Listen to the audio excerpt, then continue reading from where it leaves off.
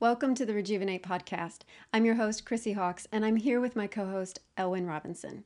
And a little while ago, we did an episode on peptides talking about what they are, how they work, and gave you guys a big list and talked all about them. But today we are going to be talking about peptides, but in particular, Elwyn's favorite peptides. So Elwyn, talk to us a little bit about why this topic and why today. Yeah, so we got some good feedback on that episode, but I know a lot of people had a little bit of criticism maybe around you're not giving very specific recommendations. And of course, that's because I can't give specific recommendations. These are research chemicals. But I thought, you know what I can do is actually give my review, talk about why I use them, and also how I use them, how much I use, when I do it, all the rest of them. And that's obviously not medical advice in any way, and very literally what works for me may not work for you. But it gives you an idea about what someone might do, like a jumping off point, as it were.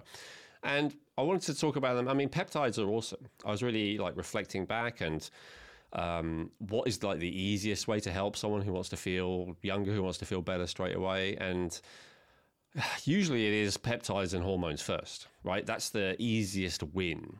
And I was thinking a lot about people who are against this kind of thing. I've heard a lot of people say, I just want to get everything from a natural diet or something like that. And I do appreciate that impulse and urge. And if that's you, fair enough, of course. I accept all paths.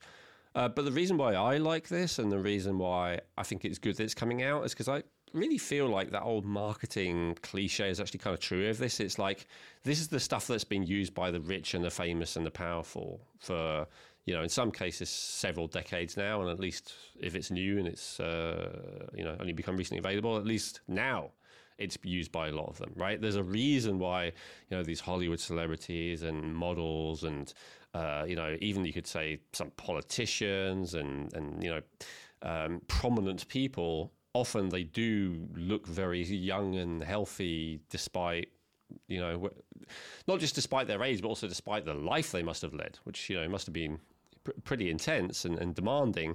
And it's a bit of an exaggeration to say they're all on this stuff, but a lot of them are. And so it's a question, if you want to keep up and be at your best and you want to be competitive, and who knows, maybe in 10 to 20 years time, all the technology will change again. There'll be something else that you can do that really puts you ahead of the curve. But for now, this is really it. So I wanted to share, my experience with my favorites. And then also we'll throw in, if we have time at the end, a few that I wouldn't recommend. And I'll talk about why not. Fantastic. I'm really excited to get to this list. I mean, I know we went over in depth before, so, any listeners that want to check that out, please refer to that podcast that we did on peptides. Yeah, if you don't know what a peptide is, if you don't know what we mean by that, if your only frame of reference of peptides is like collagen peptides, which is the supplement that a lot of people take, that's kind of a more processed form of gelatin, then definitely watch that episode first, because this is going to go straight in the deep end. We're assuming you already know what peptides are and going from there. All right, then let's jump off that deep end. Where are we going to start with first? Well, I guess it's the desert island thing. Like, if you could only take one peptide to a desert island, what would it be? And for me, that would be thymosin alpha 1, which is sometimes shortened to a TA1.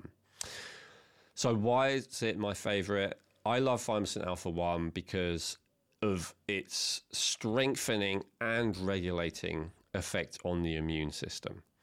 Our immune systems are under assault these days more than ever before. There's I don't think you have to go too far into conspiracy world to say that there are factions out there that are actually looking to create more and more dangerous and contagious diseases, right? That's part of a military approach for many countries. So the idea that we don't have to worry about our immune system in this day and age is foolish.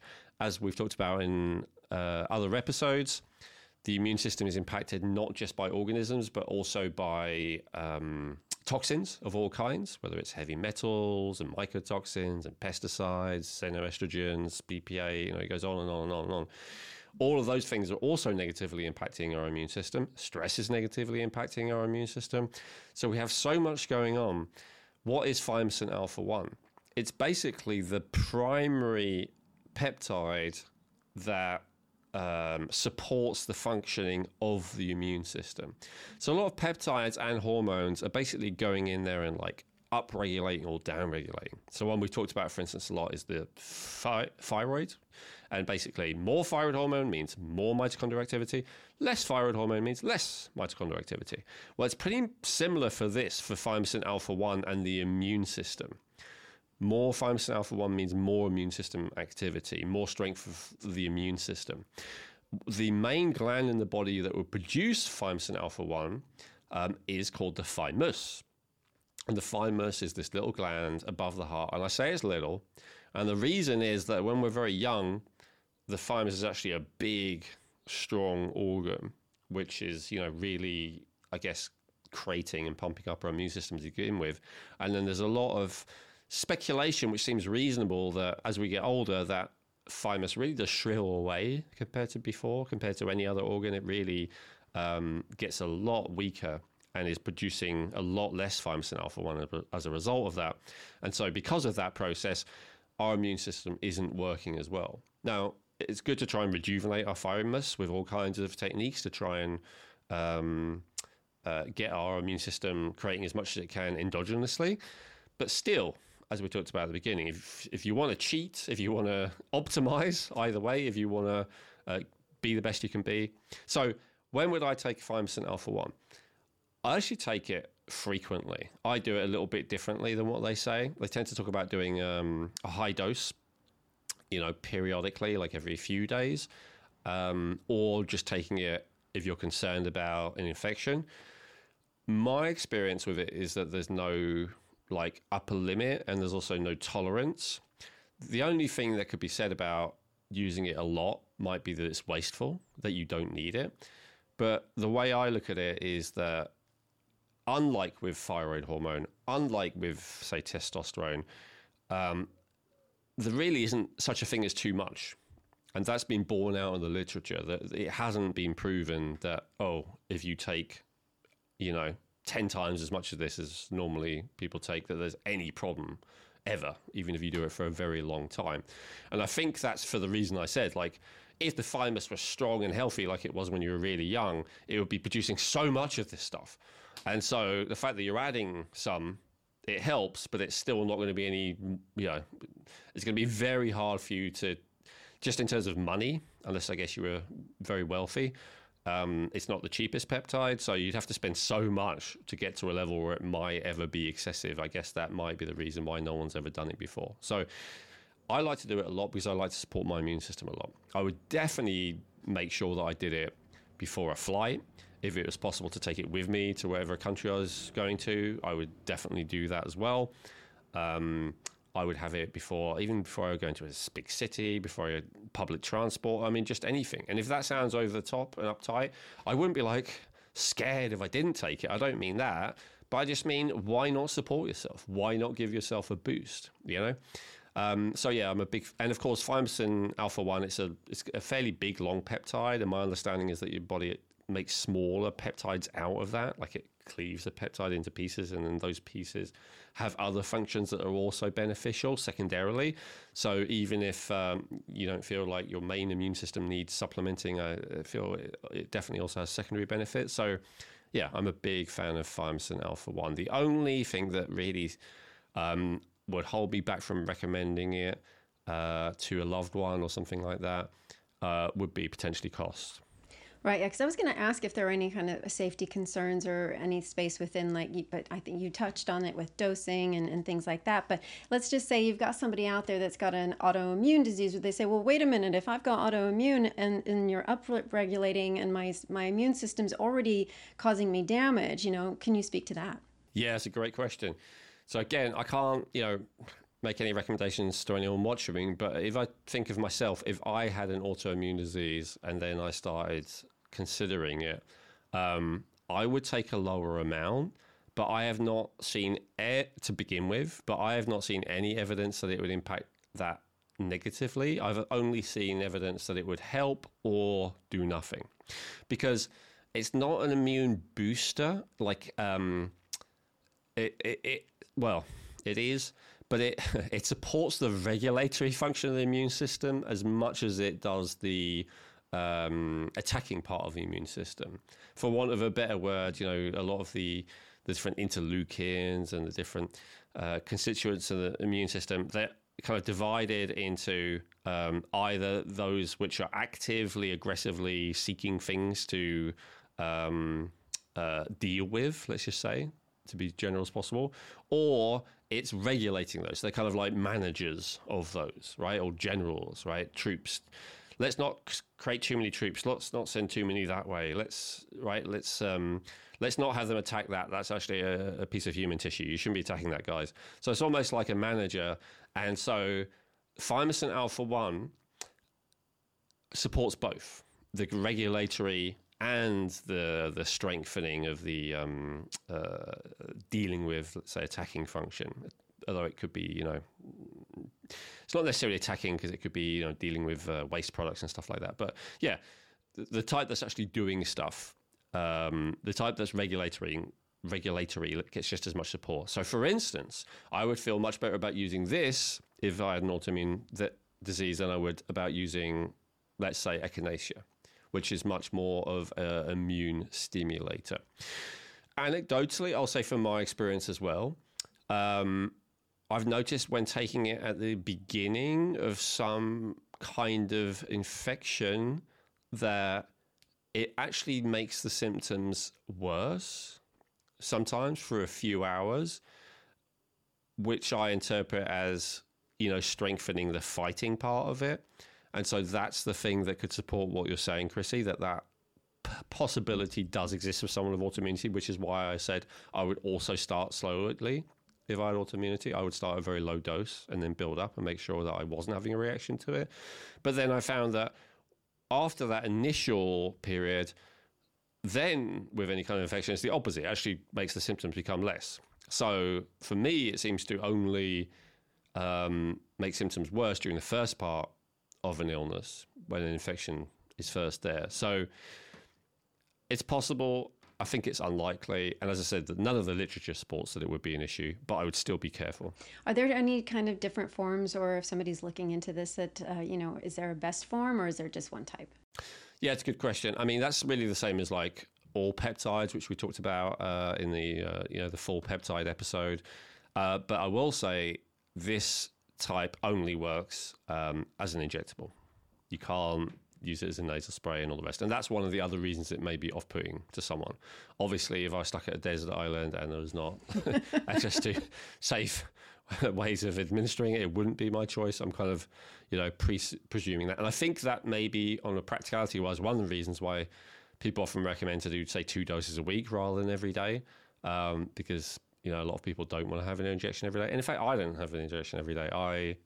I do it kind of just based on when I feel like it now. Although for a while when I needed to support my immune system, I was doing it regularly. So, Elwyn, what dosages would be recommended for thymosin alpha-1? Obviously, I can't recommend anything, but I'll say from my perspective, I would use around 0.5 milligram per day if I wanted to support my immune system, for an ongoing reason. If I were faced with, an imminent infection, maybe someone in my house has got something or whatever, then I might do 1 milligram, even 1.5 milligram a day. But again, as I said before, the main rate limiting one with this to me is really cost, rather than that you can ever necessarily overdose. As far as I've seen, please correct me if you've seen any evidence to the contrary in the comments.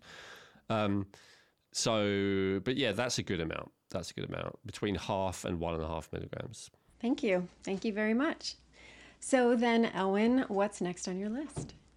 Well, I really love thymosin beta-4, which is also known as TB4, and it's also confusingly referred to as TB500, even though technically originally that was meant to be something else. So in fact, yeah, I may as well get to that straight away. So TB4, thymosin beta-4, the original version of that is actually kind of like the OG thymus peptide. So the thymus being the one of the most essential constituents of the immune system, as we have discussed previously. And so as we get older, our thymus gets less big. And as our thymus gets less big and less strong, then it's able to produce less of these peptides, which support the immune system. So thymosin beta-4 is actually the biggest of those peptides. It's a chain of 43 amino acids. And thymosin alpha-1, which we've talked about before, is more of a like 50-50, some boosting, some regulating action. Thymosin beta-4 is like pretty much 100% regulating. And so if you want to deal with maybe supporting your body through potential infection, then I would do that with thymosin alpha-1. If I wanted to support the body in not having an excess inflammatory response to anything, whether it's an infection, whether it's an allergen, whether it's a burn or a cut, whatever it may be. And in fact, injury, which we'll talk about in a second, is one of the main reasons that this is used. Then I would use thymosin beta-4. And of course, in many instances, I would actually want to use both. Like if I had a cut or a burn or an infection or something like that, then I'd want to both boost my immune system to deal with anything, plus I would want to control the immune system as much as possible to not have an excess inflammatory reaction. The reason why this is so huge, I don't think, you need to be told that inflammation is bad. I think everyone knows that these days watching this. But I don't think we sometimes appreciate how bad it is and how many different systems it affects.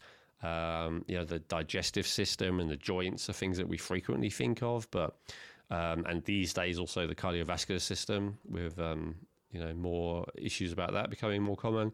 But it's also affecting your brain, for instance, right? There's a brain and nervous system. There's a lot of talk these days in the scientific community about how maybe things like depression, especially, and also anxiety, and certainly cognitive decline and all the rest of it, can be caused by inflammation in the brain and in the nervous system. So inflammation is a hugely big deal.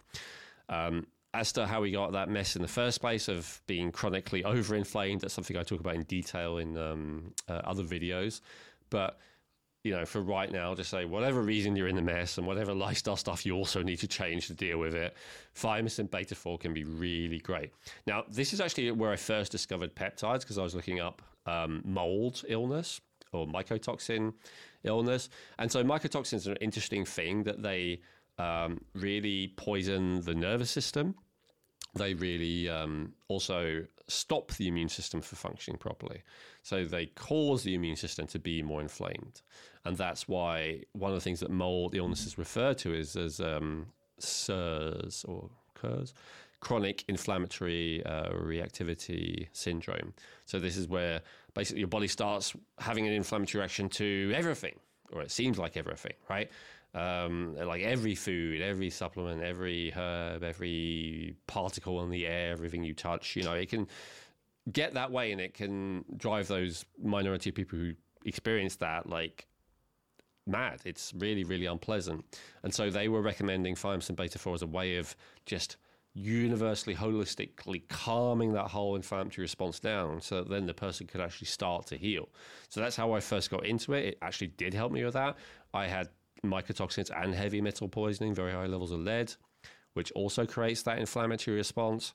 And so I had to try and find something that worked. And this was, I would say, along with CBD, thymosin beta-4, and the next one we'll talk about, were like some of the first things that got my immune system to calm down and stop reacting to everything. So I always have a special place in my heart for that reason. Now, there's another different type of thymosin beta-4 called TB500. So thymosin beta-4 is 43 amino acids in a row. And you can actually take a piece of one or a piece of another or a piece of another, and then they're actually different things. It used to be that middle piece from 17 to 23 was referred to as TB500. So what's the difference? I've just said that TB4 is like generally anti-inflammatory, but I was massively simplifying. It actually has loads and loads and loads of different functions, which are very beneficial. Now, the middle part, the 17 to 23, is the specific anti-inflammatory part, or seems to be. And so if your issue is purely inflammation and you have no concern for the immune system, so for instance, if you've sprained something but are otherwise in a very high level of health, and you're only trying to reduce inflammation, you're otherwise very, very happy with your health, then you'd probably want to go for something called fragment 17 to 23, which is just the anti-inflammatory component of TB4. Why would you want to do that? Well, you get a lot more of that component, right? So if you get 10 milligrams of TB4 or versus 10 milligrams of this fragment, you're going to get a hell of a lot more of those fragments within that 10 milligrams. So if your goal is just to reduce inflammation and nothing else, that fragment is often better. Most companies these days seem to not even know the difference. That's one good way of telling a quality company from another, I'd say, is if they make that distinction and if they offer you both versions. The vast majority do not a guarantee, obviously, but it's an indicator. And so I really like to have both around. I like to have TB4 for like general wellness purposes, like I talked about earlier, with the mold and heavy metal toxicity. I actually found out that TB4, for instance, is one of the only things that detoxifies lead from the body. Almost nothing does. So that was quite exciting to discover that. This thing I'd been getting benefit from, this might have been one of the reasons why. So I personally like to have TB4, but I like to have the fragment around as well if there's any like more acute inflammatory situation where I want something to heal. And that one, TB4 and BP157, I'll talk about separately. Those two are often marketed or recommended together as like a dream team for healing.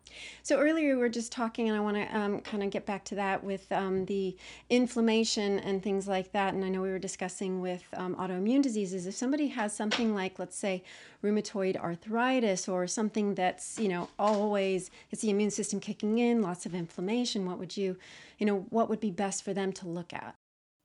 Well, in the realm of peptides, I would use thymosin beta-4. That would be the number one recommendation. Yeah, it would be this one for that regulating effect. Yeah, that would really be the main one. With a limited amount of budget, which most people have, I would put it into that in terms of peptides. But of course, there's a bunch of other stuff, which we talked about in detail in the chronic pain episodes. Absolutely, yeah. So we'll put the links below for all those other episodes that we have done so that everybody can go and take a look. And then I wanted to ask Elwyn, what forms are available for these? Yeah, it's a good question. There's actually several with this one. So I've seen it available injectable, as it almost always is, but I've also seen it nasal, and I've seen it actually in a capsule form. So for you to go through your digestive system. So we'll talk about the relative benefits and drawbacks of each. The only time you'd really want to use the digestive one is if you're trying to reduce inflammation in the digestive system. The reason being because it's not that well absorbed. So again, unless money is literally no object, you're going to get so much better value by having it injectable than you are with the oral version. But if you want the healing and anti-inflammatory effect to be localized to your digestive system, which many people do, right? They've got leaky gut, they've got, Crohn's disease or, whatever kind of inflammatory situation going on, then that would potentially make sense. The nasal one, I had that before from a company. I did not feel the same benefit from it. My understanding is that it might be similar in that it will have a localized effect. So it would be good for reducing inflammation in the sinuses. Some people say it crosses the blood-brain barrier better there to reduce inflammation in your brain.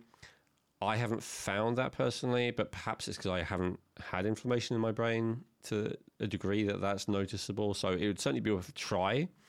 If I had, strong depression, to use a TB4 nasal spray, but the injectable is certainly the best value for money, the more immediate effect as well. Like you'll feel it within a few minutes. And what would you say is your favorite form to take it in?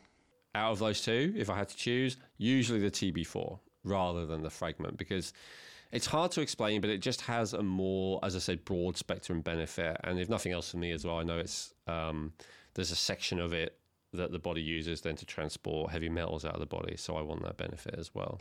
So Ellen, for the dosages for TB4 and TB500, what would be the mainstream or what would be the guidelines there?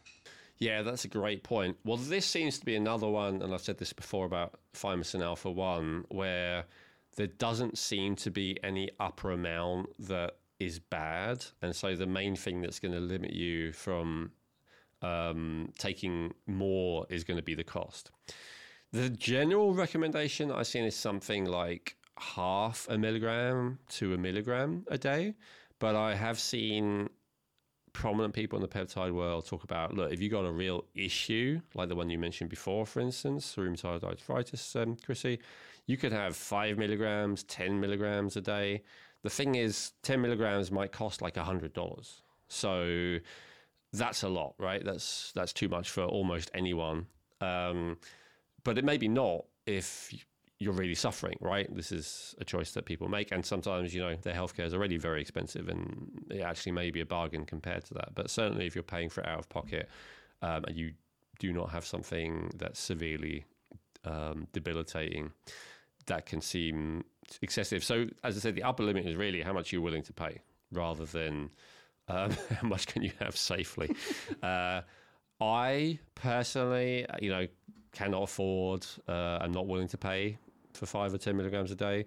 If I'm being generous with myself, I'll probably go for something like 0.5 to 1 milligrams a day. Thank you, Owen. That's really, really, really helpful. So what is next? So one peptide I really love is BP157.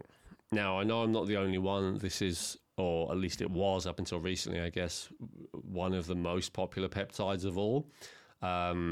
And this is really because of its ability to heal. That's the number one thing you could say about it. So BPC stands for Body Protective Compound. And then 157 is just due to the chemistry of it. So what does that actually mean? So this is an interesting one that a lot of other peptides we talk about are produced in glands and sometimes organs.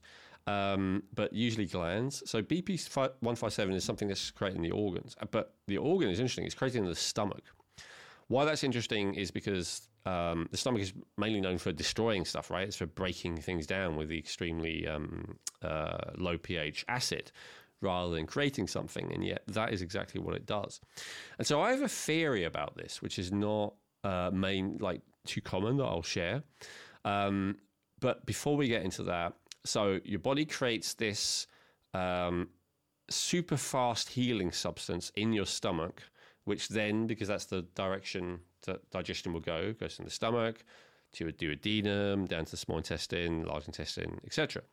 So my theory about this is like, what would happen to a person's digestive system if they were not creating an optimal amount of BPC 157? I think that the digestive system would start to deteriorate. It would start to have little tears and micro tears. Maybe the tight junctions wouldn't be as tight. You'd start to have intestinal permeability. You'd start to have more, inflammation. Maybe you'd start to have cysts, ulcers, all of this kind of lesions, all of this kind of stuff, right? Because the acid in the stomach is very, very acidic. It burns. It can be as low as pH 1, which is something like, you take it out and you put it on the surface and it could just burn through it. Like, this is seriously, seriously acidic. So you've got seriously, potentially dangerously high level of acidity in your stomach. And then you've got seriously toxic, dangerous levels of toxicity in your gallbladder, which we talked about in detail in the episode Liver and Gallbladder, the toxic bile theory, the idea that bile actually is probably the most toxic substance in the body. And that is why the liver has such a fantastic ability to regenerate, because it has to, because it's continually being burnt by this bile, so it has to keep regenerating. So when we're talking about regenerating, one of the best things for regenerating is BP157.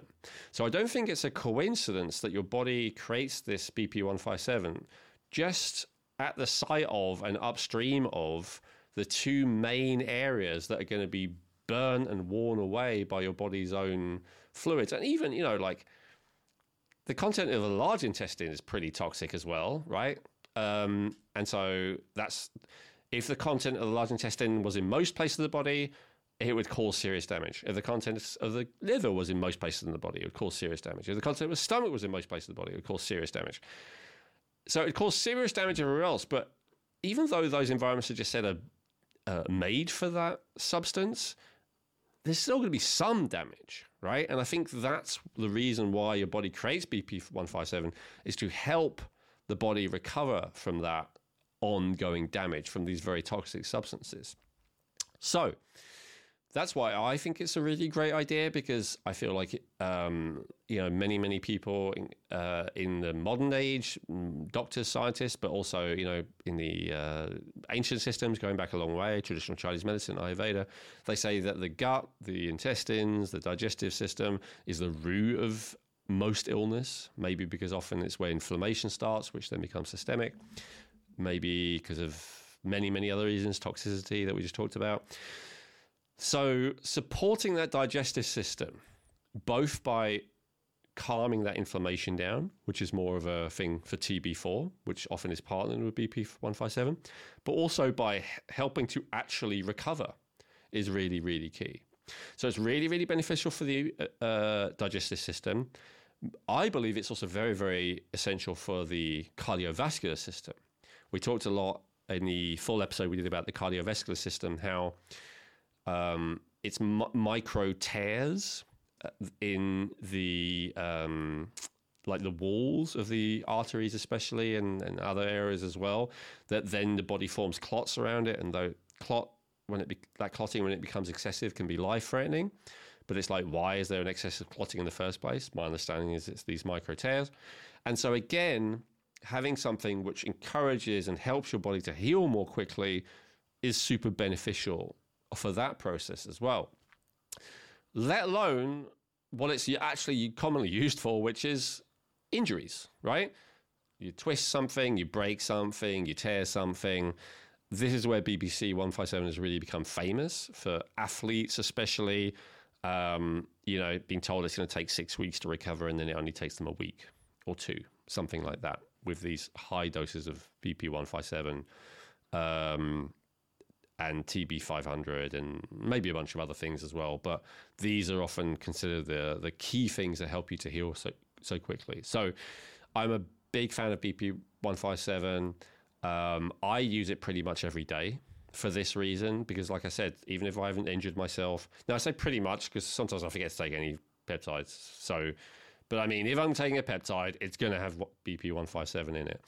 It's going to be part of the mix because, first of all, I'm not in a state of perfect health. I still have there's heavy metals in me, which I know are, again, damaging things, burning holes in tissues and stuff like that everywhere they go.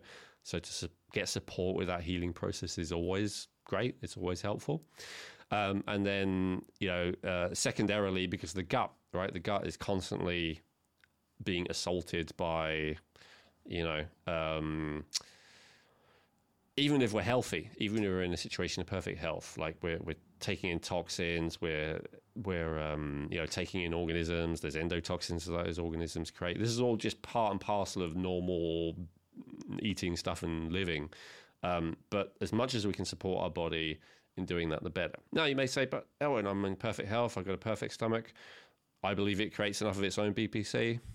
Great, good for you. Peptides are really for people who are trying to optimize, but also who need it, right? So if you don't need it, then you don't need it. But I'm someone who has a history of having these issues, so I love to have BP 157. I was going to ask, because you said it is made in the stomach, but then you were also talking about healing other parts of the body if you get hurt. So, somebody may think, oh, it's purely just for the digestive tract or the stomach, but that's not necessarily the case, is it? It's not true at all, yeah, because of course, I said to begin with about how it primarily is, in this area which needs a lot of healing. But of course, it's also in this area where nutrients are absorbed, right?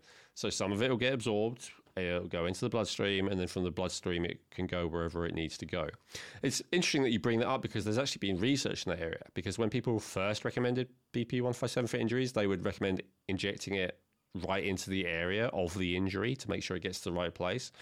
But they researched that and quickly found that actually it makes no difference. Like, if you can inject it at any part of your body and it will go where it needs to go. Now, the advantage of injecting, we can talk about methods next, is what I just said. And so generally BPC is found in injectable. I've also seen it as intranasal. And it's, again, fairly commonly available in capsule form. In capsule form, they usually sell a form called BPC 157 arginate. So that's where it's bound to an arginine salt. And so this, they claim, I'm not 100% sure about this, but this is the claim made. If it's in that form, it's way better absorbed that way. Because the thing is, otherwise, a very small amount of BP 157 does get into the bloodstream through the digestive system. Not very much is digested. There's no definitive evidence about how much of the type that your body naturally produces is absorbed. But when I say the type, I mean it's exactly the same. Thymosin alpha-1, thymosin beta-4, and BP157 are all bioidentical. So the type that you buy is exactly the same that's in the body. But what I mean is with BP157, I don't know if the type your stomach creates is naturally bound to an amino acid, a salt or whatever. I don't know exactly how that works. I don't think anyone knows, but if you do, put it in the comments. So I don't know how much you absorb of your own BPC, but I would assume it's not that much as well. Because as I said, my belief, my hypothesis is that probably throughout history, we always had a lot of repairing to be doing in the gut. And so that's kind of where it's meant to primarily be. But of course, if you have somewhere else that needs repairing, then you need it in your bloodstream. And that's where it can be really, really helpful to use an injectable. For the intranasal one, I found this, again, I think if your sinuses are damaged, it would help. But I don't know how well absorbed it is through the sinuses into the bloodstream. My opinion is that not very well. I've heard people say 50%, so maybe half of it. So I think it's better than for the digestive tract. But to be honest, I found it slightly irritating for my sinuses. So I would prefer to inject it by far. And are there any certain dosages that are recommended out there? Yeah, absolutely. So orally, again, BP157 is another one that is not really about recommended. It's about how much can you afford, because very large amounts can be just fine. I've heard a tiny bit of stuff with BPC about how it's possible to have too much. I think it's conjecture. I don't think it's definitive. But because of those doubts, I think the amounts that are recommended tend to be less. So I think the dose that I've seen recommended is usually about anything from 100 to 250 microgram, which is between 0.1 and 0.25 of a milligram. So the tablets that I've seen, or the capsules I've seen, have always been 250 micrograms.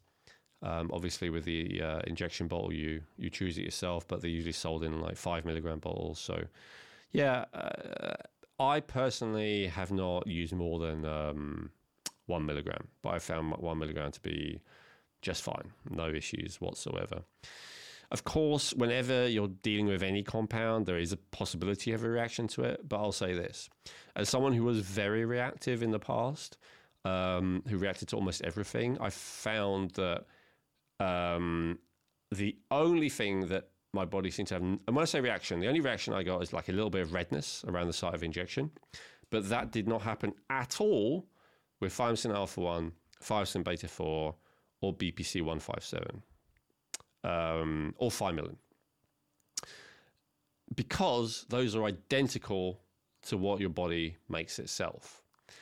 If it's something that your body doesn't necessarily make itself, then you're more likely to have that reaction. Now, in oxytocin, you also get a reaction, but that's the reaction of oxytocin. Like oxytocin has a big impact on your cardiovascular system. It can change your heart rate and stuff like that.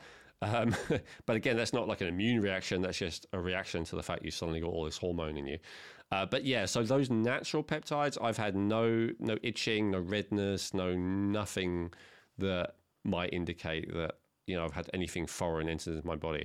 And this is quite interesting. Like it absolutely does happen with some of the other ones, like ipamorelin and the growth hormone peptides, for instance, which I think is because they are not natural, because they disappear so quickly than the natural ones in your bloodstream. They've had to modify them to make them last longer. And so that modification makes your body go, what's that? And like give a little bit of an inflammatory response. Maybe. It doesn't happen to everyone. So I would not worry about having even a large dose of it personally, but of course everyone's different. Yeah, I mean, I think you touched on it as far as, you know, if there were any other safety concerns potentially with this one. You never know how your immune system's going to react to anything. So it's always a concern. And so that's why, you know, we don't recommend anything, especially if you're injecting it. I think the concern about using it orally would be pretty minimal.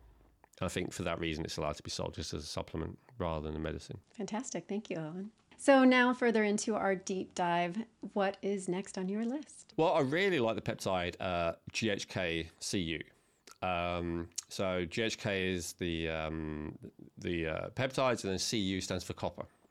So there's a version with copper and a version without copper. The version with copper is usually slightly expensive, but that's the version that's naturally found in the body. So GHK-Cu, you could kind of call it the anti-aging peptide. I don't think that would be unfair to say.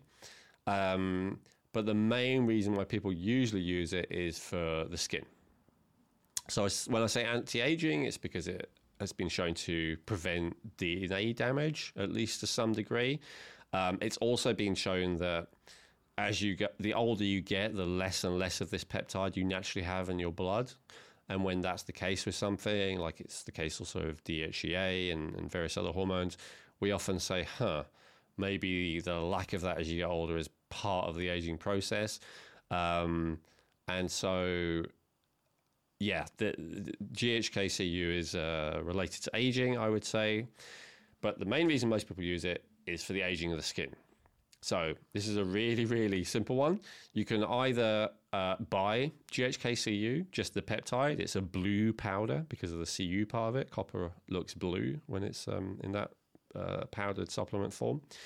And you can stir it into whatever you normally use. So if you use a face toner, moisturizer, I don't know, all these things that you ladies use.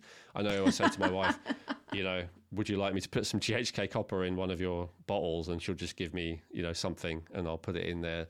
So it's a way of upgrading any kind of healthy cosmetic product that you already like. Or there are different cosmetic products out there that contain it. And in fact, hopefully we're not close to it yet, but maybe at some point we are planning to bring one of those to market.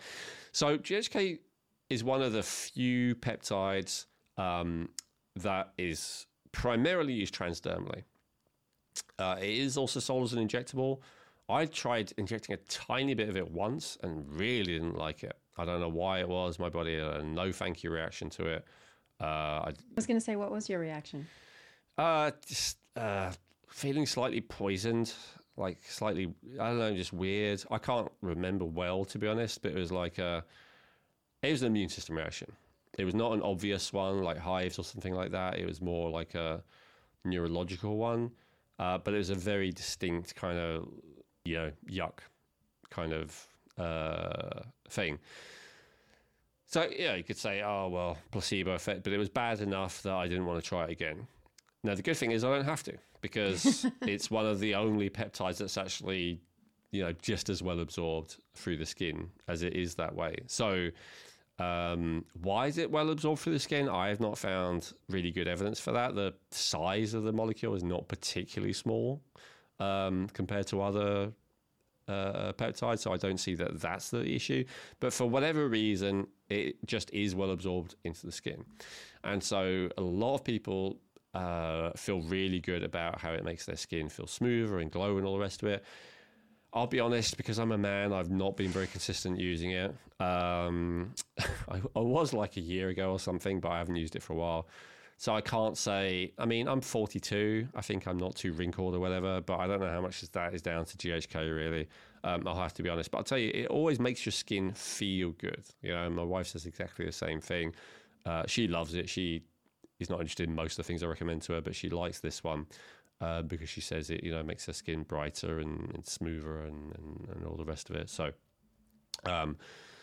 yeah, and as I said, I won't go into it in this video because these are meant to be short, bite-sized chunks, but there's a whole book about GHK copper and its benefits that we can give a link to in the description here that goes through, you know, chapter by chapter for hormones, for stress, for DNA, for, you know, different organ systems. Like it has massive benefits for every system of the body.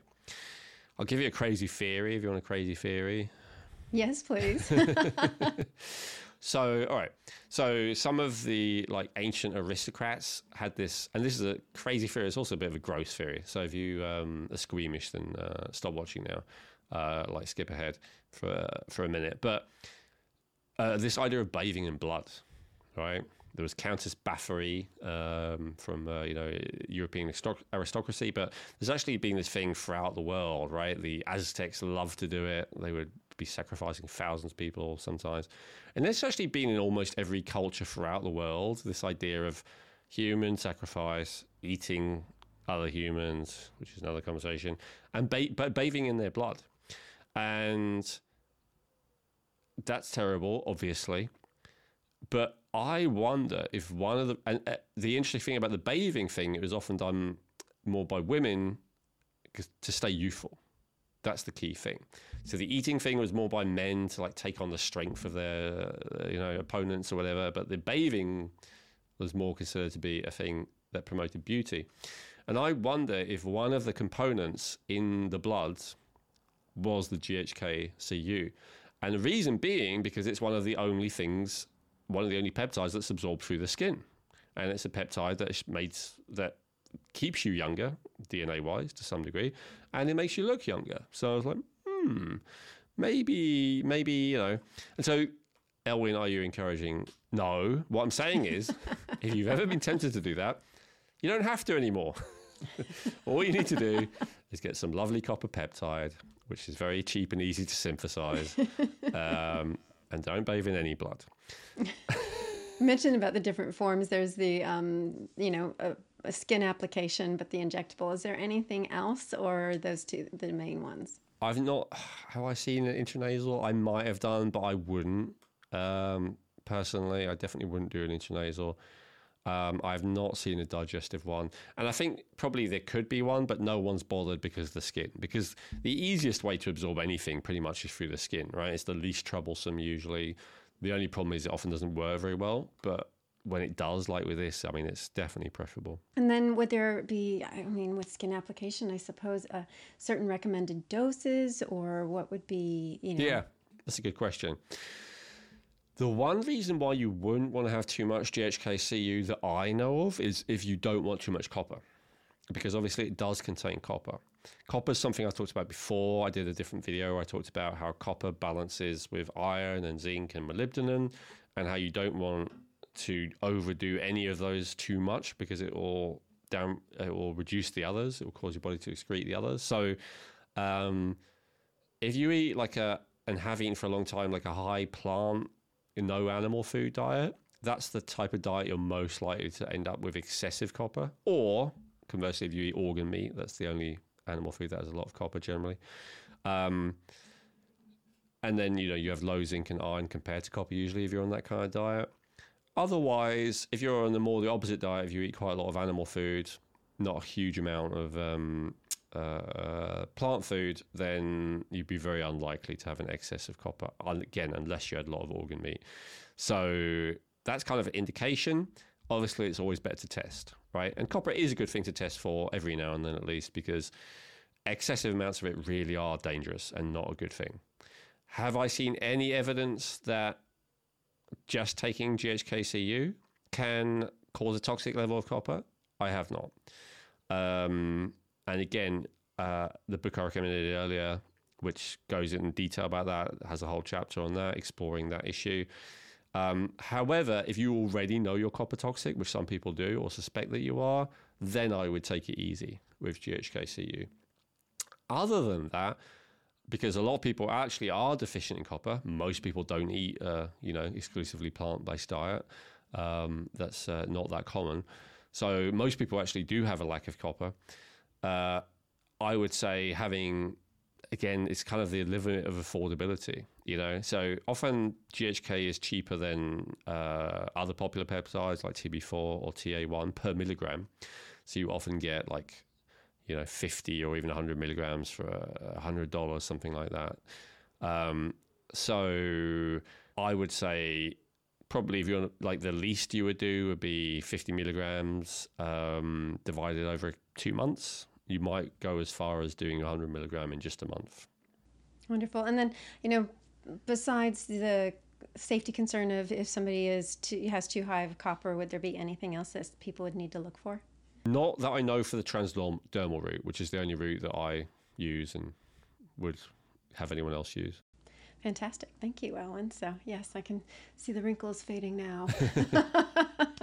I think a lot of models do use it. Yeah. I've seen it out there a little bit. So no, it's great to have the education on it for sure. And because then it also goes to then, really looking at the label on those products and making sure, what you're putting on. It's again, enough of a solution where you're getting it, but also making sure that there's not anything else toxic in that cream or anything else that you're putting on transdermally. So you're not, giving yourself something great, but then also potentially, toxifying yourself even more. Yes. And that's why, my first recommendation is if you've already found a skin product that like and trust and hasn't got any crap in, it's very easy to just order pure GHK and add it to that.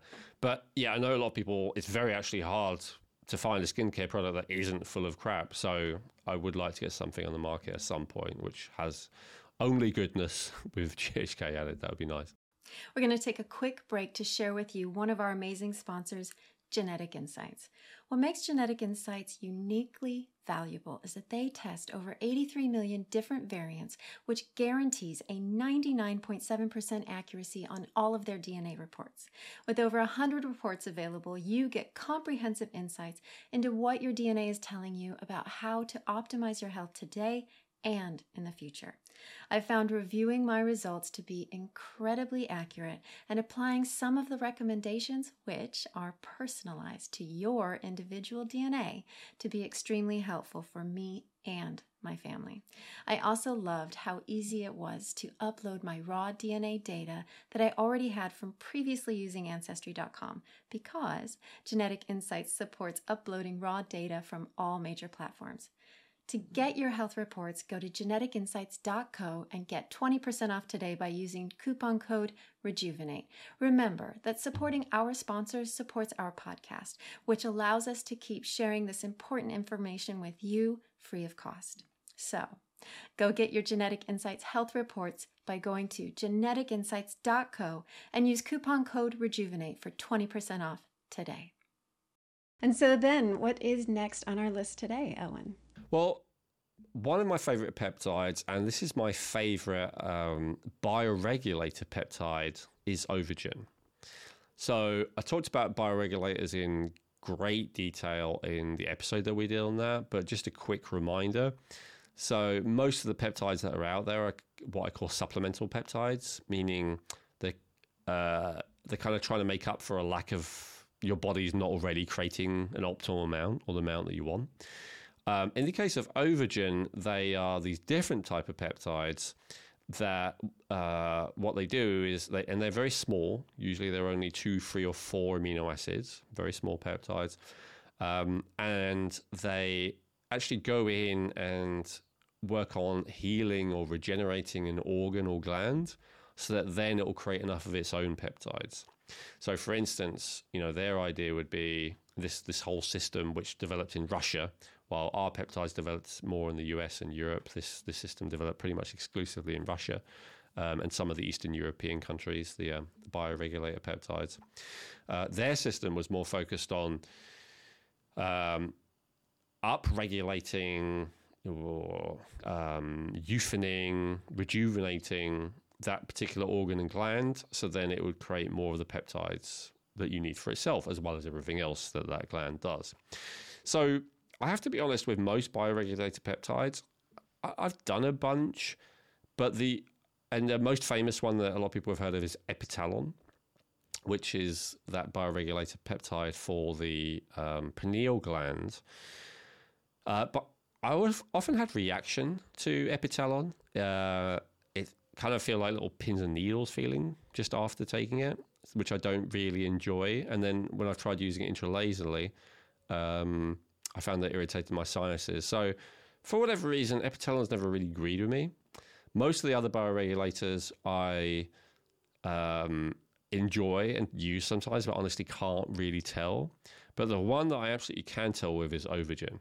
So one of the great things that happens with Ovogen for me is that I get a really a nice kind of sweet taste at the top of my mouth, which I know it sounds weird, but like I associate with like good hormonal health. This is a whole thing in the yogic system that depending on what taste you get in your mouth, it kind of is a reflection of what's going on in, you know, your lymphatic system and stuff like that, and also what's going on in your hormonal system.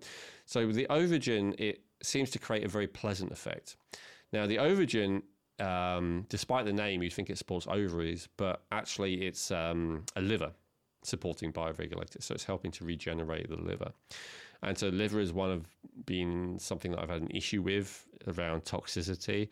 And so one of the things that Ovogen does is to help the liver obviously regenerate and heal, which the liver has to do more than any other organ. And so, yeah, I just feel a bit stronger. I just feel a bit purer from Ovogen. So I really like it personally. It's not something that I use every day, but yeah, we'll get into that. And so then within that, what would you say, you know, what are the different forms and the ways that you can take it? Yeah, it's a good question. So in the US market, I've only ever seen it sold as a injectable. And a lot of the studies that show that those bioregulators are very effective, they are based on the injectable.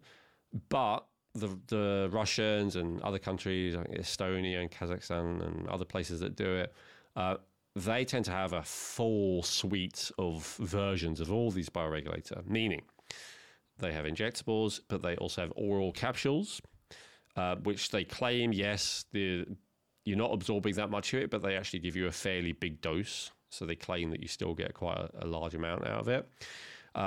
They also have transdermal for all of the bioregulators, including Ovogen. And I've seen they even have sublingual. So they have the most, like most of these other peptides, either you're getting them prescribed from a doctor or a compounding pharmacy, or you're getting them, you know, yourself from some kind of research chemical company that is not very sophisticated.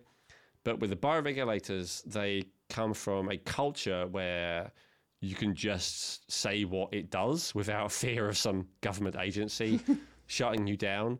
And so because they're quite, you know, just free to share what it does and all the rest of it, they've got quite a good customer base. And I think because they've got quite a good customer base, they've got a full suite of products, you know, like every form that you can imagine, they've got it. So now, having said, that's all companies in like countries that a lot of people wouldn't trust to order from with a consumable. So that is the downside. And I certainly can't guarantee you that any of them are safe or effective and whatnot. So for simplicity's sake, because I order most of them from US or UK sources, I get that one. Well, actually Canada. I get that from a US or Canadian source, the Ovogen. In the injectable form. That's the only one that I found had that like really, really nice effect on me personally. But if you want to dip your toe into the world of peptides and you don't want to inject yourself, bioregulators, all of them, you know, I have issues with liver, so I love Ovogen, but you know, they've got Cardiogen for the heart, they've got Vesolute for the kidneys, they got every organ, every gland. they got something for. And what they teach is, even if you think you're optimal in every other way, the two parts of you that tend to shrivel away are the thymus, which is the immune system, and then the pineal, which is the kind of sleep, wake, and also to some degree recovery, rejuvenation system. And so if you want to keep feeling younger and there's nothing wrong with you don't have any organs or glands that you think need any improving, then from their point of view, you would still do at least the ones for the pineal and the ones for the immune system. Let me ask you about this, because looking at it from the liver standpoint, would this be something then you would take, somebody would look at taking every day? Would it be once a week? I mean, or let's say, and sorry, throwing a couple of things at you, if, their genetic report came back saying that they had low liver function, or the certain SNPs indicating that there was potentially an issue there, would that be something that they would look at? That's a good question. So their perspective on these peptides, the people who created and make available the bioregulators, is pretty much the same that I've been giving about all of the peptides in my videos, which is, not all the peptides, but, a lot of the most famous ones like TB4, like BP157, like thymosin alpha-1, like GHK, which is the more the better. It's up to you what you want to pay, right? So, in the case of the bioregulators, what they say is if you're optimal, you might just do a 10-day course twice a year. Twice a year, every 6 months, you do a 10-day course. And depending on what it is, right, capsules, injection, whatever, but it's usually a set amount that they'll sell to you. And then you follow it. They would say, if you're ill, let's say you got a liver issue, as you just said, what they would say then is do it for longer. Rather than doing it for only 10 days, you may do it for a month. Or you may do it for 2 months, you may do it for 3 months. And take 2 or 3 times as much per day. So then we're really getting to it get quite expensive, right? There's no upper limit. The only downside of taking more than you need is that you're throwing money down the drain. And none of these are cheap. Although, compared to a lot of, other treatments, they are cheap. But if you compare them to supplements, none of them are cheap. So it's really down to you how much you want to put into it. Okay, and then what about doses? So pretty much like I said, if you're getting it from the Russian, Eastern European source, they'll tell you this is 10-day supply, this is whatever. If you're not doing that, if you're getting it from the US or Canada or UK, and you're getting more the research peptides where they don't tell you how much to take, this one's usually sold in 20 milligrams, and it used to be recommended that you have a lot, like that 20 milligrams might only be a few days worth, and then I've seen it actually be changed to say no, the correct amount is between 0.5 and 1 milligram a day. 1 milligram being a good amount, half less if you're trying to save money. So that means, in theory, if you don't have an issue with a particular organ or gland, but you just want to boost it, you could get one of these bottles, which is not that much, $50, I guess, and you've basically got a year's supply. You'd have like 20 doses of 1 milligram, 10 days every 6 months, right? So then it's not that expensive if you look at it that way. It only gets expensive if you have a real issue with it that you're trying to now resolve, and you're listening to their claims of how to do that. Obviously, I can't make any claims in that regard. So, but yeah, if you're doing the just optimizing path and there's nothing you're trying to resolve, then actually be pretty cheap, and you can maybe consider, I'd like to optimize my pancreas, I'd like to optimize my heart. You can get a few, right, if you're just using it in that way. And then what about any kind of safety concerns or anything like that? That's a good question. There's no safety concerns that I have seen at all with any of the bioregulators. Just like with the supplemental peptides I talked about, like TB4, TB500, BPC 157, they don't seem to create any kind of, they don't seem to have any kind of immune reaction to them because they're already naturally present in the body. So there's no concerns around like any kind of reaction, except for the concerns that are always there, right? You could eat peanuts and die, right? Like you never know how your immune system is going to respond to anything, but it's no more likely to respond to that than saline or whatever, is my understanding. So I use that one with relative confidence that everything is going to be okay. Yeah, no, that definitely sounds like one. Because I know when I did my Nutrivel, I got a thing back saying that I had something going on with my, like I had enough glycine, I had enough glutathione, but when he was looking at it, he was like, there's something in the liver detox pathway, so it's not nutrient. So I'm like, maybe Ovogen would be good for me for just a little, small little bout. Yeah, really, there's no harm in it. That's the thing with bioregulators. The worst thing you can say about bioregulators is that you are wasting your money. But it's not gonna. And of course, this is the thing. Peptides, like the Western supplemental peptides, work so well that a lot of them kind of compare them. A lot of people kind of compare them to drugs, and of course, they're treated that way as well because they're that effective, right? And often they require doctor's prescription. There's only a few that don't, like GHK, CU. But most of them require doctor's prescription. So they're more in that drug category. Now, people in the West who are used to Western peptides who then start using bioregulators are like, I can't feel anything. It doesn't seem to be doing anything.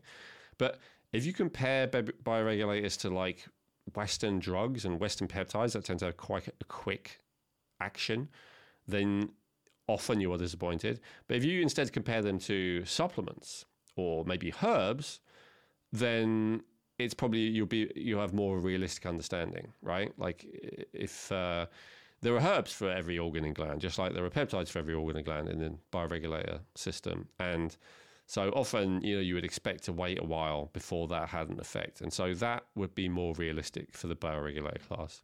Thank you, Owen. Thank you very much. And so what is next on your list today? So I really enjoyed the MOTS-c peptide. And this might seem weird. It's, when I first saw it advertised as exercise in a bottle.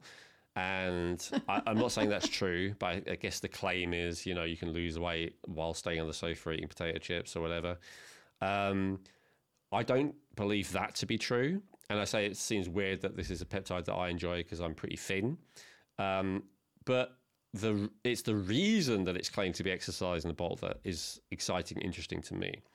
And so MOTS-c is something that stimulates and optimizes the functioning of the mitochondria.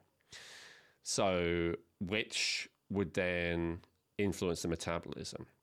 So your metabolism, what does metabolism mean? Everyone talks about metabolism and metabolic health these days, but I see far more people talking about it who really understand what it even means, is how it comes across to me.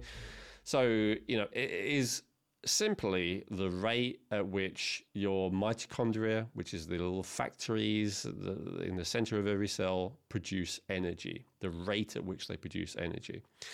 And so generally it's considered that increasing metabolism is good for losing weight, which is true. Sometimes it's considered that slowing down metabolism is good for living longer, which I dispute. And we did a whole episode about that, which I'd refer people to if they want to find out more about metabolism. Now, the number one thing that drives metabolism is thyroid. So I would never encourage the use of MOTS-c before checking on thyroid. I would probably also put MOTS-c secondarily to methylene blue, which is something that I've talked about before and we'll talk about when we talk about research chemicals at some point. So just to quickly go on that point about the thyroid, would you say that then you'd want that person's thyroid, function better before they would try something like MOTS-c? Yes, absolutely. I'm trying to think of an analogy, but yeah, taking MOTS-c without making sure that you're optimizing thyroid first is like, I don't know, what's the analogy? Like trying to choose what kind of vitamin supplement you want to eat while you're still eating fast food every meal. It's like, it's putting the cart before the horse. You have, like, the basic of metabolism is thyroid. This is something that's missed by almost everyone. in the biohacking optimization world. Not everyone. There's some good people who are talking about it, but it's missed by too many people. So optimizing thyroid is primary. Optimizing stress hormones is also primary. Then if you want to help the whole mitochondrial process in general, methylene blue is fantastic for that. We'll talk about that in a different episode. But then if you're doing those things, or you don't want to do those things for whatever reason, you want an alternative, MOTS-C I would put next. And MOTS-C is in the category of, there's a couple of different peptides that offer this improvement of mitochondrial function. SS31 is another one, I believe. Humanin is another one. I have not liked any of them other than MOTS-C. MOTS-C is the one that I felt had a good effect. Now, with that one, I actually did a significantly less of a dose than is usually recommended. So usual recommendation is something like 5 milligrams a day for a course, for like for a week, 10 days, something like that. But 5 milligrams is like $50 a time, so that's a big cost. Obviously, people are willing to pay it because they want to lose weight. I felt I didn't want to lose weight. I didn't need that much support. So I was just doing 0.5 milligram a day or 1 milligram a day, something like that, like a much smaller amount. And I felt it had a nice boosting, energizing effect. So I like MOTS-C. When people ask me for weight loss peptides, I mean, everything's changed since Ozempic and semaglutide came along. I do not recommend that. We'll do a separate video about that. So if someone asks for a weight loss peptide, it must be a peptide, and they don't want to hear about it or are already doing thyroid, sex hormones, etc. Growth hormone would be another one. But other than that, MOTS-C would be my recommended one, because even if it doesn't help them lose weight, it will still make every system in their body work better, because every system in your body depends on mitochondrial energy, ATP. So anything that is genuinely helping with that is genuinely helping every facet of your body. You already mentioned doses. So are there there are different types of forms that this comes in? I'm pretty sure this is exclusively injectable. I've not seen it in any other forms. And I don't think, unlike with the more popular ones like thymosin beta-4 and BPC and all the rest of it, I don't think there's been extensive testing about this in terms of safety, because I know you're going to ask me that one next. So you read my mind.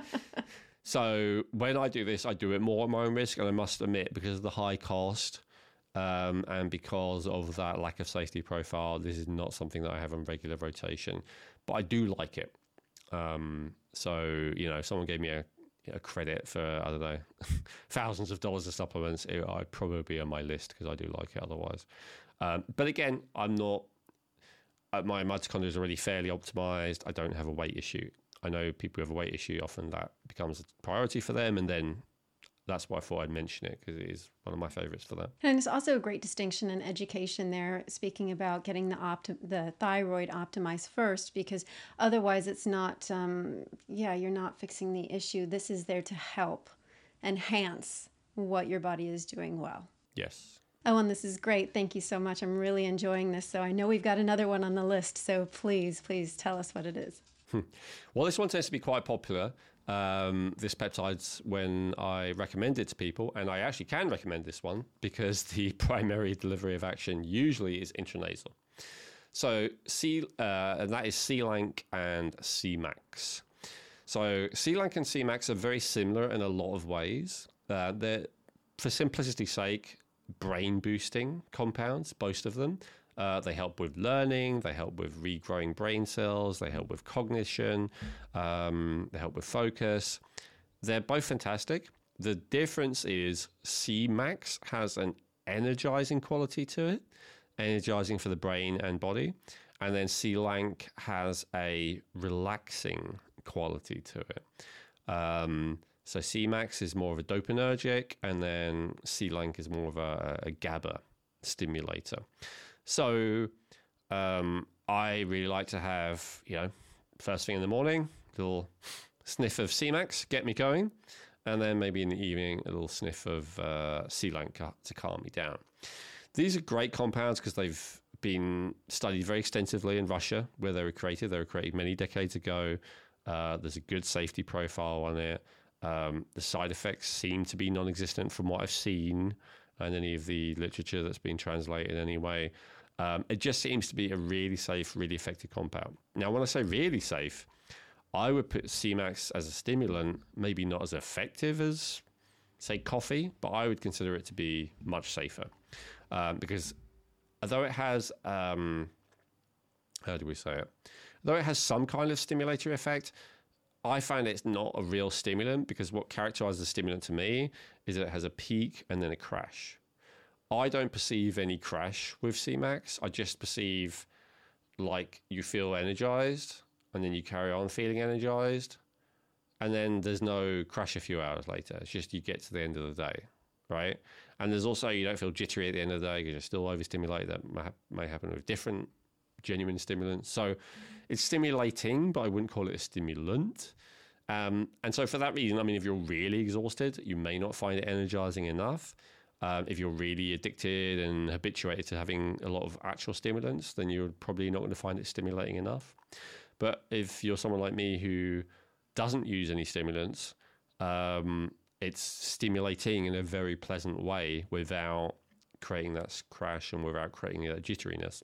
And the C-Lank, on the other hand, is similarly, I would say, mildly calming. So it doesn't have a, like a drinking alcohol kind of level of effect. It's not, or a Xanax or something. It's not big like that, but it has like a nice little taking the edge off kind of thing to it. And I think that's because it really is working in a safe way, that it's not as powerful as some of the drug versions. But of course, it doesn't have all the drawbacks and downsides of the drug versions: the addiction, the peak, the crash, the withdrawal, the tolerance, all of the the reasons why it's not a good idea to take any drugs. C-Lank and Semax doesn't have, and I have tested that out. I've tried having periods with it, stopped, no withdrawal. So not only no crash, no withdrawal, really no difference. It's like, it's nice, but I could easily forget to have it. And because it's in this place in the fridge, so I often forget. You don't forget to take things that are addictive, right? So I think there's no addictive quality. It's got a nice beneficial quality. And other than that, yeah, as I said, brain healing, help BDNF, nerve growth factor, growing new brain cells, all of that awesome stuff. So I'm a big fan. Right. And so then, as you made the distinction, you would take one in the morning and one in the night. It's not that you would either swap it or take them together ever. You can. No, you can. That's just an example. If you wake up with anxiety, you can have C-Lank in the morning. And if you need a boost at night, you can have Semax at night. And you can do them together if you just want to help your cognition in general and you don't want to be stimulated or relaxed. You can actually have both to kind of cancel each other out. So you can absolutely do that. I know you're going to ask about dosage next. So how I do that is they always, in my experience, come in a bottle already dissolved. And so I just would have a spray of each, because I don't want to be spraying loads of sprays up my nostrils. So whatever they give you, I would want a spray of each. But to be honest, I want that spray to be as strong as possible. So if wherever you're buying it has different versions of different strengths, I personally would go with the strongest one, the highest concentration. And then for this, would there be, I thought you said it's very, very well researched and very little safety concerns. So is there anything or off the top of your head that you can think of, or not really? I haven't seen anything. I'd be interested to hear it if someone again wants to put it in the comments underneath, but I've never seen any issue with Semax or C-Lank at the recommended amounts, at least, right? I don't know what would happen if you did like a whole bottle worth in one go or something. But again, as I said, because it's always sold dissolved in the bottles and so much you can get in those at one time. So yeah, and we're not asking you to try that. That's not a recommendation. We don't need that feedback. Thank you.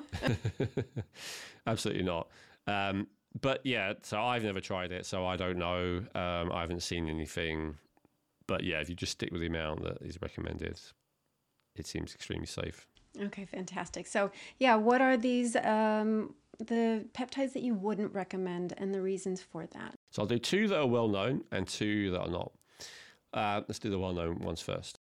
So I personally do not like melanotan. Melanotan 1 or melanotan 2. For me. And I'll tell you why I don't like them. Maybe it won't apply to you. Maybe it's great for you. But this is for me. So melanotan comes from the alpha MSH hormone, which broadly is a stress chemical. It's an excitatory stimulatory chemical. Now, melanotan, I think at one point, this has changed. The peptide I'm going to talk about after this is probably the most popular peptide now. But for a while, melanotan was the most popular peptide. Loads of people were taking it. I remember it was like on our mainstream TV over here in the UK. People were overdoing it. And that's because it's a peptide that really works, as many of them do. But unlike a lot of other ones, you can see the fact that it works. So what does it do? It stimulates melanin, which is the color pigment, right? So people do it to tan. It's as simple as that. Will it tan you if you literally do not get any sun? I think that's debated. I think the answer might be no. But the point is, you'll get much more tanned from the sun that you do have contact with. And even if you're not sunbathing, just, if you're outside walking or whatever, right, any contact with the sun will stimulate a lot more tanning if you have melanotan than if you don't. Now, that's one reason it's so popular. The other reason it's so popular is because it was called the Barbie doll peptide, I think. And that's because, it's not famous for having 3 benefits. It would tan you, it would increase your sex drive, and it would reduce your appetite. Now, all of these are true, except for one to me, kind of. It definitely does tan you. However, there is such a thing as being too tanned. There is such a thing as having too much pigment. This is where you're more likely to get melanomas and various other issues. So I'm very wary about that. But to be honest, it's not the reason I don't take it. Another thing it's supposed to help with is sex drive. I say supposed to. I guess the fourth benefit is anti-inflammatory. So melanotan is quite a long hormone that's similar to a peptide that you create naturally in your body called alpha MSH, as I mentioned earlier. So melanotan is similar. So a piece of melanotan is also sold separately as another product called KPV. So peptides are chains of amino acids. So a little portion of that chain is sold separately as KPV, and that's sold as an anti-inflammatory peptide. I'm not a fan of that either. I would say save your money and get, TB4, TB500 instead. And another portion of it is sold separately called PT141. And this is actually being licensed as a drug by the FDA in America for, I can't remember what they call it, like female, doesn't want to have sex syndrome. I don't know what they call it. I can't remember. But a lack of sex drive in women. They came up with some name for it, separate for if men have it. So they sold it for women.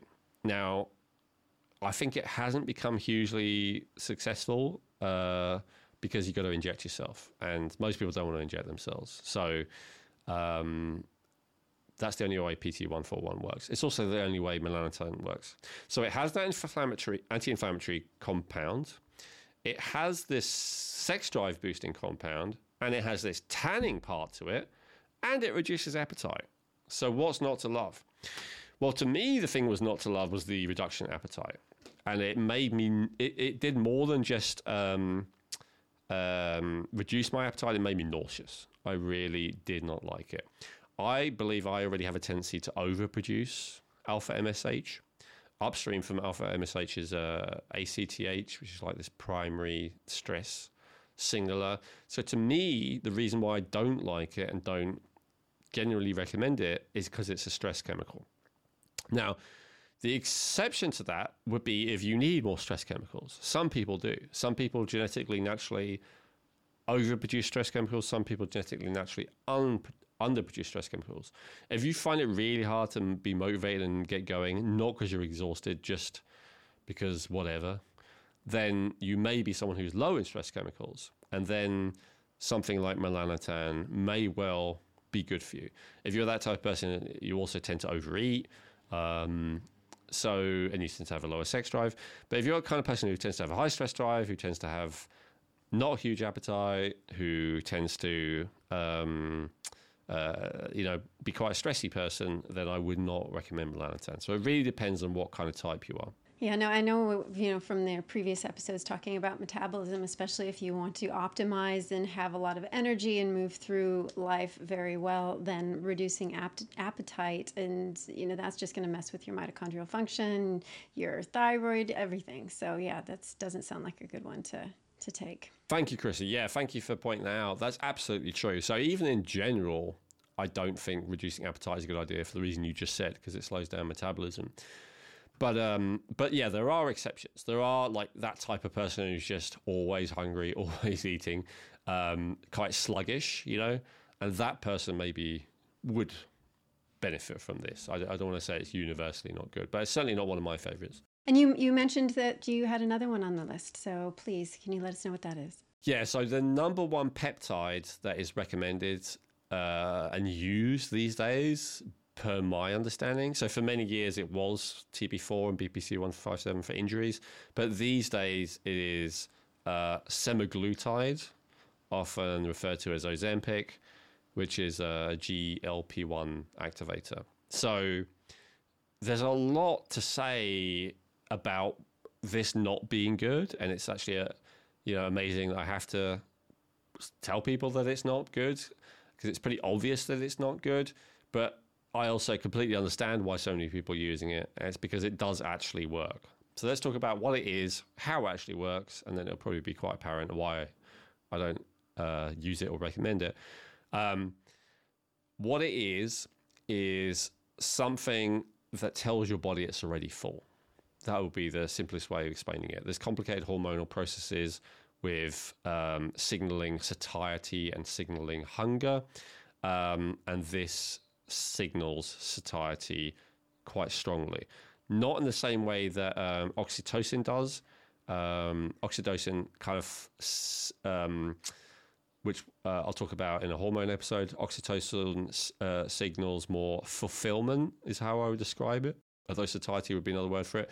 The type of satiety felt by created by Ozempic or semaglutide is specifically food, right? I'm not hungry. That's what it's saying. It's not that it makes you satisfied in life or emotionally in general. So it does that by activating this GLP-1 receptor. So what's the problem? The problem is when your appetite is so much decreased, you eat less. But Elwyn, that's not a problem. That's a good thing. I'm eating too much. That's why I gained all this weight. I understand that, but here's the thing. Okay, so first of all, when you take Ozempic semaglutide, if you've taken it, I don't think you have, right, Chrissy? No, I haven't. No. So when you take it, you feel really, really sick. Really sick. So it's beyond just not appetite. It's like, ugh, A lot of people feel poisoned, and it's really bad the first few days, and this is something you take once a week. And then maybe like day 5, 6, 7, you're starting to feel better, and you take it again, and oh my God, you feel really sick again. What's causing that sickness? I don't think it's 100% known, but my understanding is it's activating. It's like it's beyond just satiety. It's like, ugh, don't give me any more. That's the signal that the body's basically giving. It's a specific type of nausea. If you have an excess dopamine, that can lead to nausea, which is why, quite often psychedelics, if you take those, you have this nauseous feeling. It's not like that. It's a different kind of nausea that, feels more like a being poisoned kind of thing rather than a stimulated thing. If you take strong stimulants as well, you don't have much of an appetite, but that's the dopamine feeling. This is the GLP-1 feeling. Hard to describe, but so... it makes you feel really sick. That before you take it, they say do you have pancreatitis? Do you have this? Do you have that? No. Okay, because if you did, you shouldn't take it. And then they have to test you regularly, or they should, to make sure that it doesn't give you those things, right? So it can cause inflammation of the pancreas. That's one of the side effects that it can cause. But back to the appetite thing. So the main thing is, will you lose weight on it? Probably. Why? Because you eat so much less, at least once you found your dose.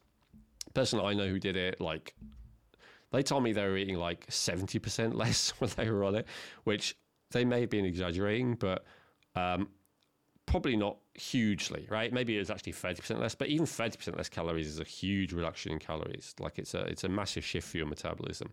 So when you're eating that much less, you will lose weight.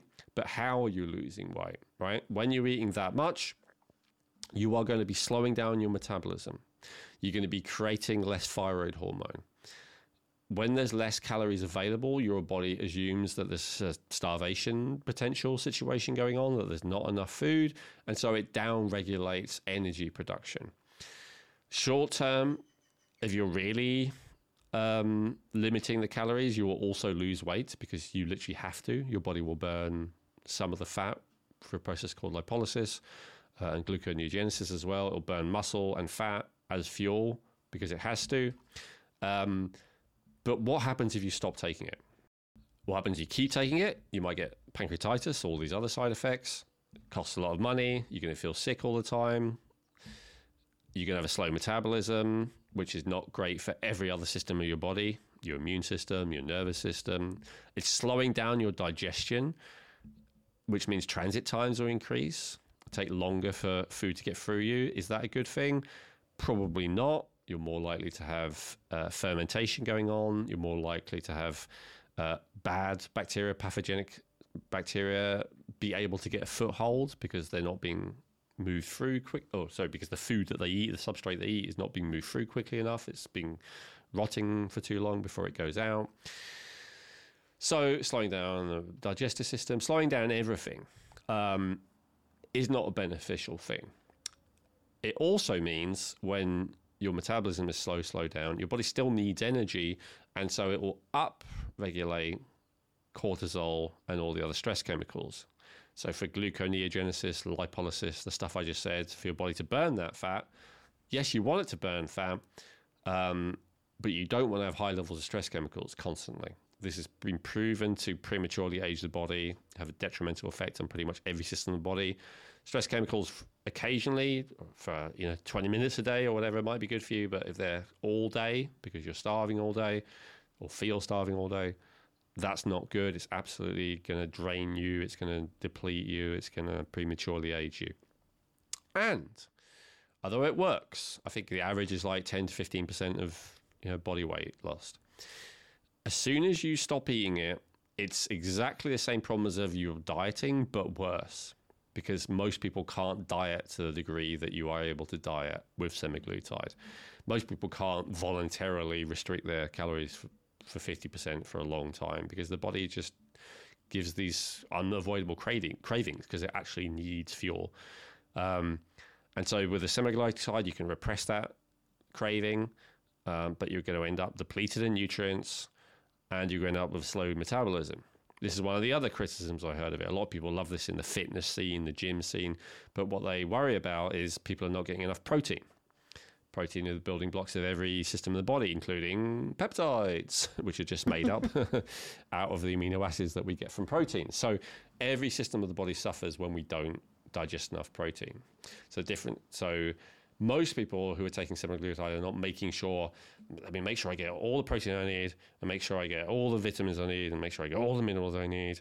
And then the right essential fats and do all that while still having way less calories. Most people don't manage that. Most people don't manage it with a normal amount of calories or an excessive amount of calories, let alone with a restricted amount of calories. It's very difficult to get all those nutrients with so few calories. So unless you're really on top of it, you're likely to end up nutrient depleted, and you will definitely end up with a slower metabolism and an underactive thyroid.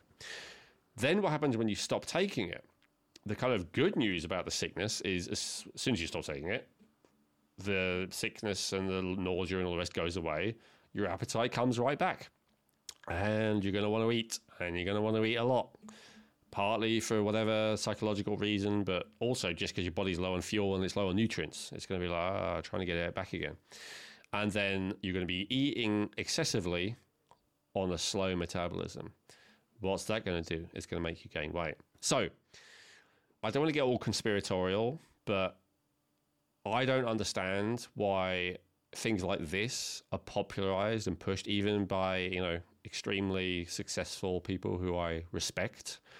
are using this or recommending it, when it makes so much sense and it's so much more effective to just optimize the basic hormones that relate to weight, which would be, and we talked about this in the weight loss episode, but in a nutshell, it's the sex hormones like progesterone, estrogen, testosterone, it's thyroid, it's insulin. If you can get, and it's the adrenal hormones as well, cortisol and adrenaline. If you can get those balanced and you can get those sorted, which actually is not that difficult, as long as you have a doctor who tests you and gives you what you need, it's so much more effective and it's actually sustainable, which semaglutide and Ozempic is not. Yeah, it definitely doesn't seem like it's a long term, it's not something that's going to, the benefit for, long term is so not there. And so if somebody has been prescribed it and is on it, that's what I always ask my friends, like, well, what's the plan? What's the plan with your doctor? I mean, like, is that it for you for the rest of your life? You just have to keep taking this, or what's the end goal here? I was thinking, now people could go, rightly so, well, when it's the same with bioidentical hormones. You got to keep taking thyroid, you got to keep taking progesterone. So what's the difference? So let me answer that question. That's the other issue of Ozempic I haven't even come up yet. I haven't even said yet, is you feel like crap the whole time you're on it. You're not eating enough food. You're not enjoying the food you are eating in many cases. So you don't have enough energy to do stuff. Every system of your body isn't working as well. You don't feel good most of the time. Now, because you're losing weight, maybe psychologically you're going to feel better in some way. But if you compare that to optimizing your testosterone and progesterone, which is going to give you, the right confidence and relaxation, all the rest of it, optimizing your adrenals so you're going to be cool and relaxed, but with enough focus and clarity, optimizing your thyroid, which means you're going to have an abundant amount of energy, a strong, fast metabolism, like optimizing your insulin, which means that you're going to be balanced, and insulin and estrogen and thyroid are really like the primary drivers for weight gain in the first place. So you feel so much better when you take hormones. In fact, one of the criticisms about hormones is almost it's like it's cheating because it works so well and you feel so much better, whether it's men taking TRT in their 50s or women taking bioidentical, usually progesterone and testosterone, sometimes estriol as well. Like, everyone always talks about how amazing they feel and they wish they'd done it earlier. If someone ever says that about Ozempic, they're talking about the fact that they actually managed to lose weight. They're not talking about how they feel, because how they feel is not good. Yeah, that's a great distinction. Really good. Really good. Yeah. Oh, sure, I look great, but I feel like, I can't say it. I feel crappy. Yeah, basically. Yeah. So those are the two. Do you have some more for us? Yeah. So one peptide that I don't recommend is called LL37. So LL37 is a cytotoxic peptide, advertised as such. Cytotoxic means is toxic to your cells. Why on earth would you take that? It's one of the primary things that your immune system actually creates to kill organisms that it doesn't like. So there are certain kind of people and influencers talking about, it helped me with this disease, it helped me with that disease, it helped me with this problem. The thing is, it is toxic. And so when I took it, I did not feel good. It created like a bit of a rash around where I did it. Someone else I knew who took it, they had a really strong rash and it lasted like ages. They had discoloration on their skin from where they took it for many months afterwards. Not surprised when it's called toxic. I also didn't experience any benefits. I do not personally know anyone who's experienced any benefits. So I wouldn't begrudge anyone who said that they've had a great experience with it. That's great. Good for you. But I would say there's so many other peptides and indeed so many other strategies that you could try for whatever issue you would want to consider LL37. I would at least recommend to put it near the bottom of that list. I mean, maybe you'd want to try it before certain drugs that had strong side effects and stuff like that. But it's not a million miles away, I would say, from a chemotherapy agent in being psychotoxic. And so in that, it's something that works by killing part of you. And so, although that can be beneficial, absolutely, I'm not denying that. Sometimes your body does not break down cells like it should, that process of apoptosis, and that is the problem. But LL37 definitely wouldn't be the first thing that I would go to without a doctor's supervision. That's true of all the peptides, but it's really true of this one. Beautiful. Yeah, no, I haven't heard of it, so thank you for that. If I see that pop up, I've got the education now, so thank you. Thank you. So I believe there was one more, Elwyn, and what is that final one? Yeah, so there's a peptide called VIP, which stands for vasoactive intestinal peptide. And this is something that I would recommend in a certain case, and then I would not recommend generally. And I wanted to point this out because I've seen it like promoted in some cases as the general health and wellness peptide. And I think that is a bit of a stretch. So vasoactive intestinal peptide is quite interesting. It vasoactive, so that, implies circulation. Intestinal implies intestine.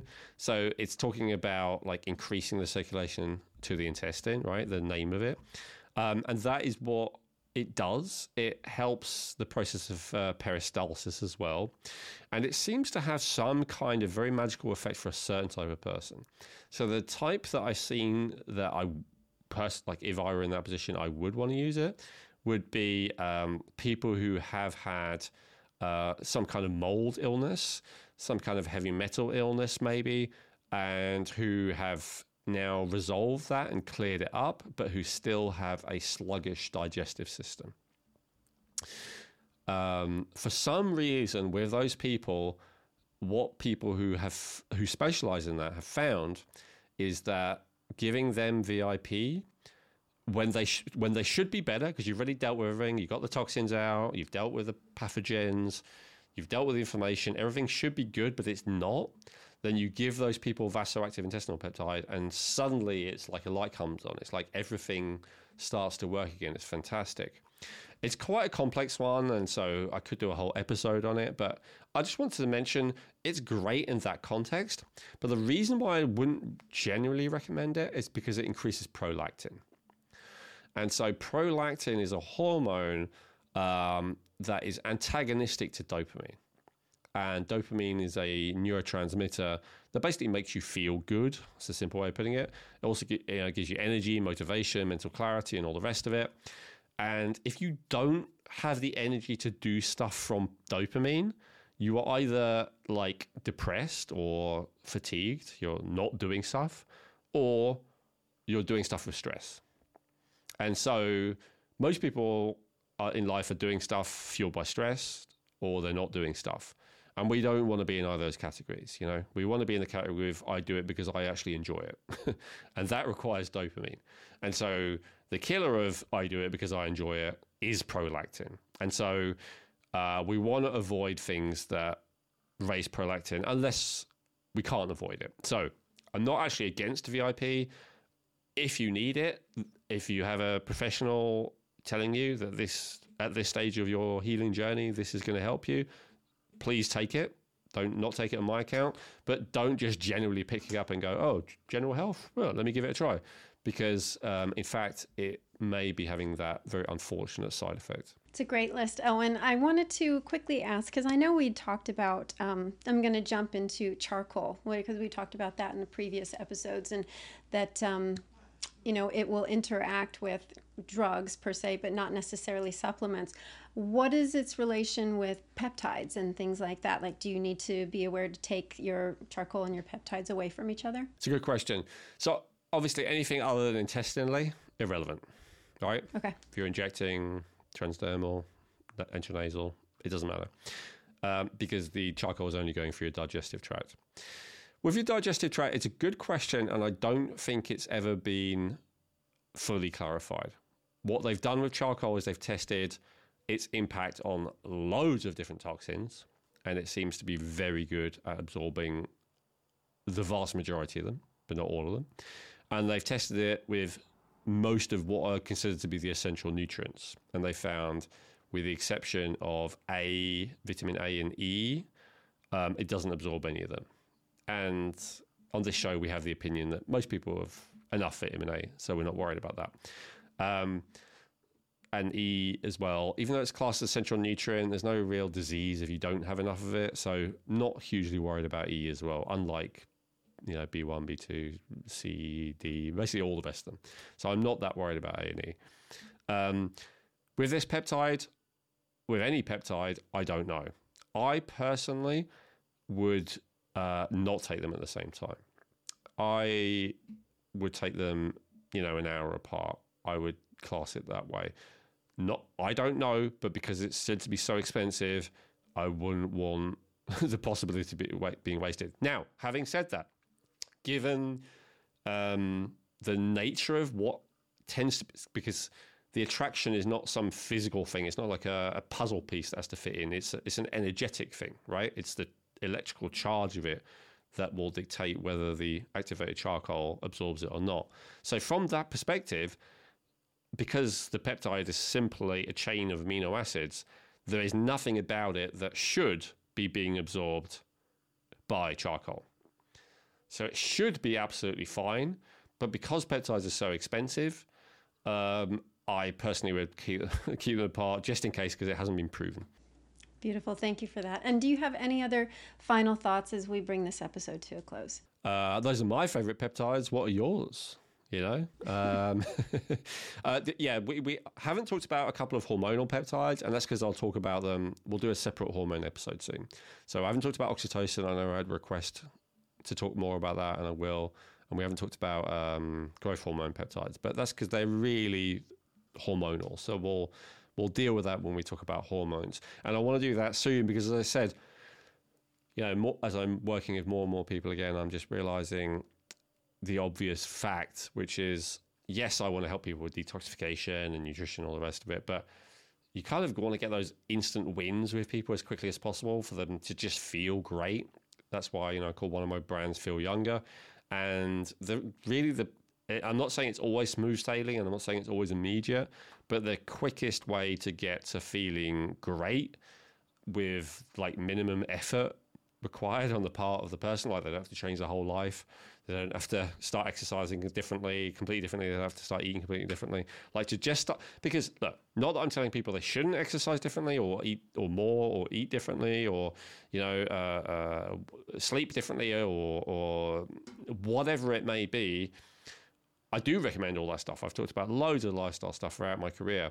But what I found is telling someone to meditate every day or telling someone to jog every day versus them actually being able to do it are often a universe apart. And so generally, the best people, what they try and do is they try and motivate you by talking about how amazing it is, right? Oh, there's so many benefits to meditation. It does this and does this and does this. And then hoping that the next morning or whatever, and you wake up and you go, oh, I suppose I should actually meditate, right? Like that it actually gets through. But a lot of the time people try and then they can't, right? They start getting racing thoughts and they're distracted and they're itching and they're this and that. And so from my point of view, I'd rather get someone in a place where they can kind of feel okay enough to actually do that stuff. So yeah, to have enough energy to want to exercise and to not feel exhausted afterwards. To have enough inner peace, inner calm, which is largely a hormonal neurotransmitter thing, to be able to meditate without it seeming more like a torture session. Or to have enough, dopamine to be able to set goals without feeling like it's, pulling teeth or whatever, So all that personal development, productivity, health, wellness, biohacking, with ice baths and all the crazy stuff, whatever it may be, it's all good. But you need a basic level of functioning before you feel like you want to do that stuff. And with a lot of stuff like intense exercise, the cold I talked about, certain ways of eating, they can actually make you better if you are above a certain level of health, but they can make you worse if you're below a certain level of health. And so we want to get to that level where we can start doing things that are good for us. First of all, that we have the motivation to do it and stick to it. And second of all, that we can enjoy the process. And then third of all, that it is actually beneficial for us. And so peptides and hormones and sometimes nutrients are like a really good starting place for that.